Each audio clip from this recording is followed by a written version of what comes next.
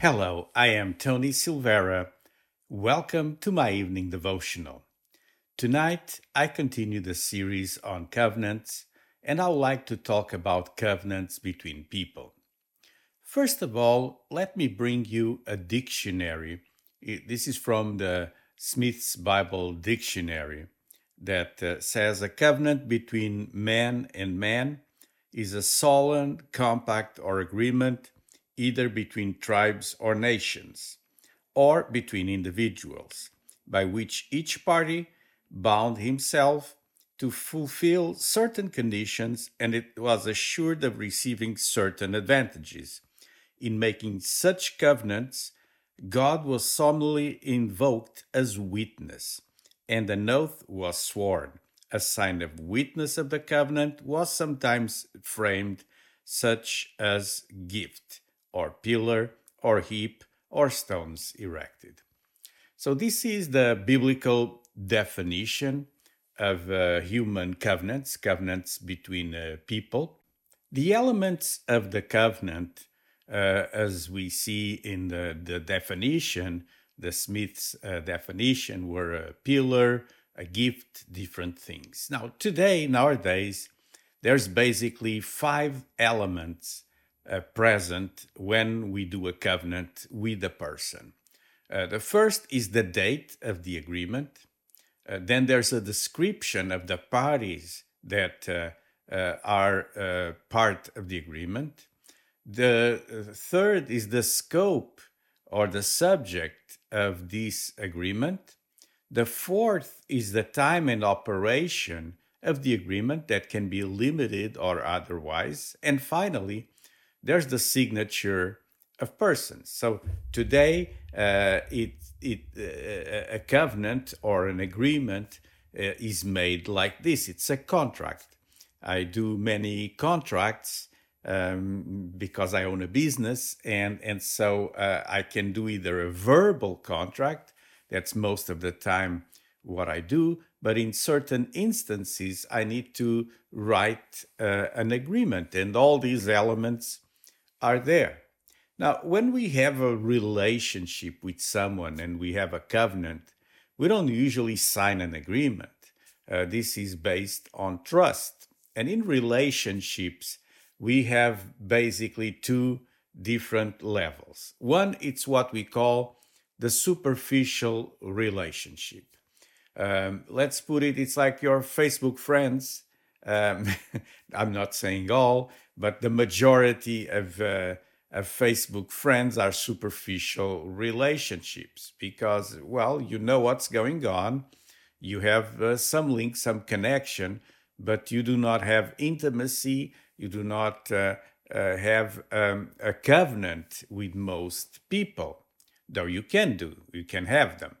But then the second level, which is a deeper level, it's a covenant relationship. It's like dating. When you're dating, it's superficial, and then it goes deeper and deeper and deeper. And when you pass from dating to marriage, then you sign an agreement. There's a covenant relationship. But the signed agreement has no value, as we see today with the rate of divorce. The rate of divorce is so big because people sign the agreement without having a covenant. You see, the covenant, it's the important part, not the signature of the agreement. And in relationships, there's this high level of friendship that's defined in Proverbs 18 and verse 24. It says, a man of many companions may come to ruin, but there is a friend who sticks closer than a brother. By other words, you can have thousands of friends, but if there's superficial relationships, you'll be ruined. However, if you have those deep covenants, those deep connections, there's a friend that sticks closer, even closer than a brother. In the Old Testament, we see that there is a high level of relationship, and I talked about this recently between David and Jonathan. And we see it in 1 Samuel 18, verses 1 to 5. It says, "It came about when he had finished speaking to Saul, that the soul of Jonathan was knit to the soul of David, and Jonathan loved him as himself." And we can continue reading till verse 5, but it's such a deep relationship that enters even into a sacrificial level. The friend that sticks closer than a brother will give his life for, or her life for you.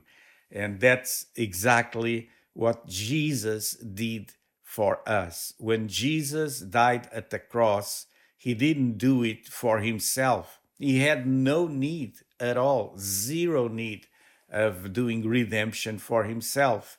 But when he died at that cross, he was the sacrifice that was needed in order to purchase my redemption and your redemption, because there's a friend who sticks closer than a brother.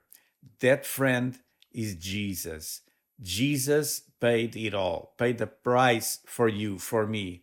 And because he did it, he entered into a covenant relationship, into an alliance. He did it first. Now we correspond. When we surrender our heart to Christ, when we give our lives to Jesus, what we are doing is entering into a covenant relationship with God through Christ. He is the way. He is the door.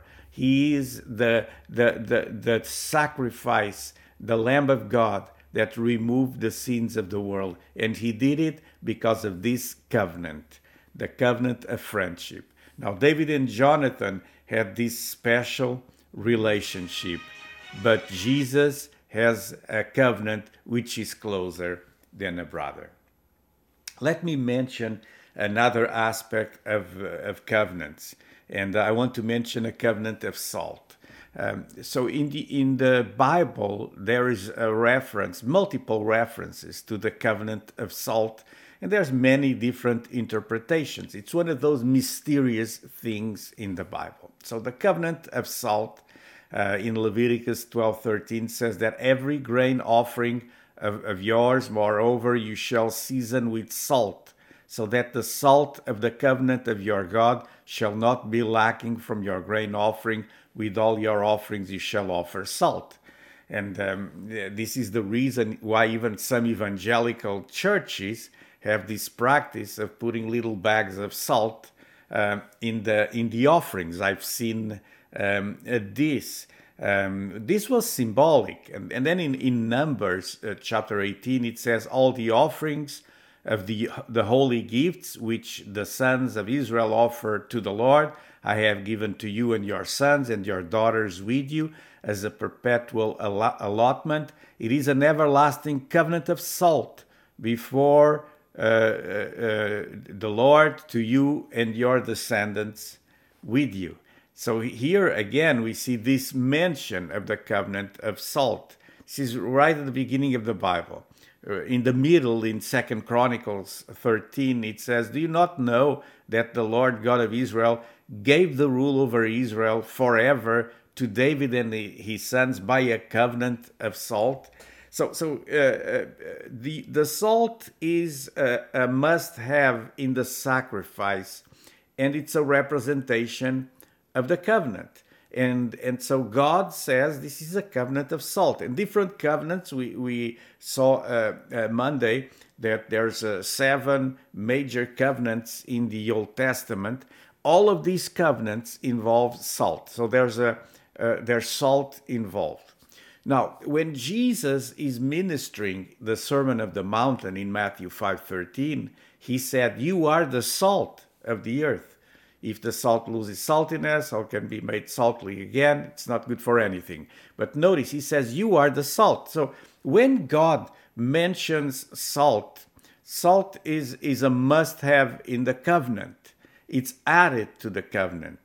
And so when Jesus says that we are the salt of the earth, I believe that, well, there's many meanings to this. And if you do a research, a Bible study, there's many interpretations Why salt? Because it's a preservative. It preserves, it endures, it adds flavor, all these different things.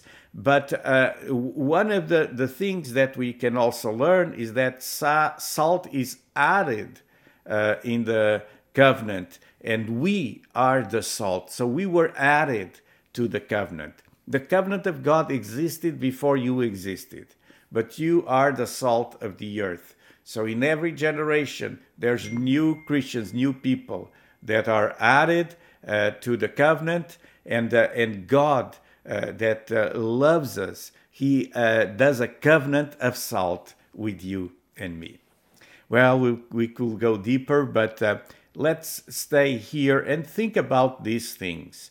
When you think about salt, which is in every table, adds flavor to the meal, God established this, and salt was very valuable in the old days. Today it's cheap, but salt used to be very valuable. Though we have the word salary, which is the monthly pay, and it comes from salt. The root word of salary, it's salt, because salt was valuable, very valuable in those old days. God considers you valuable. You are the salt of the covenant. So let me pray for you. And I pray, God, in Jesus' name, for my friends watching my evening devotional. And Lord, I thank you for the covenant that you did with mankind, with us.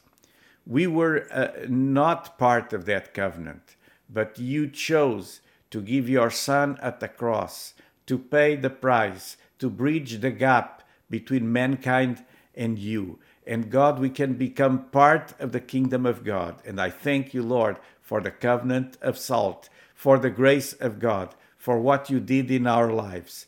Keep blessing your children in Jesus' name. And I thank you, Lord, for these covenants that were done between persons, and also for the covenant of salt. In Jesus' name, amen. We're halfway through these devotionals on covenants. I'll continue tomorrow. If you're watching on YouTube, I always ask, please click here under the video. There's a red button that says subscribe. Right next to it, there's a bell button. Click both and you'll be notified every time I go online.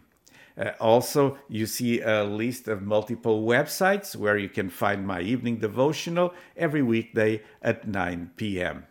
So this was it for tonight.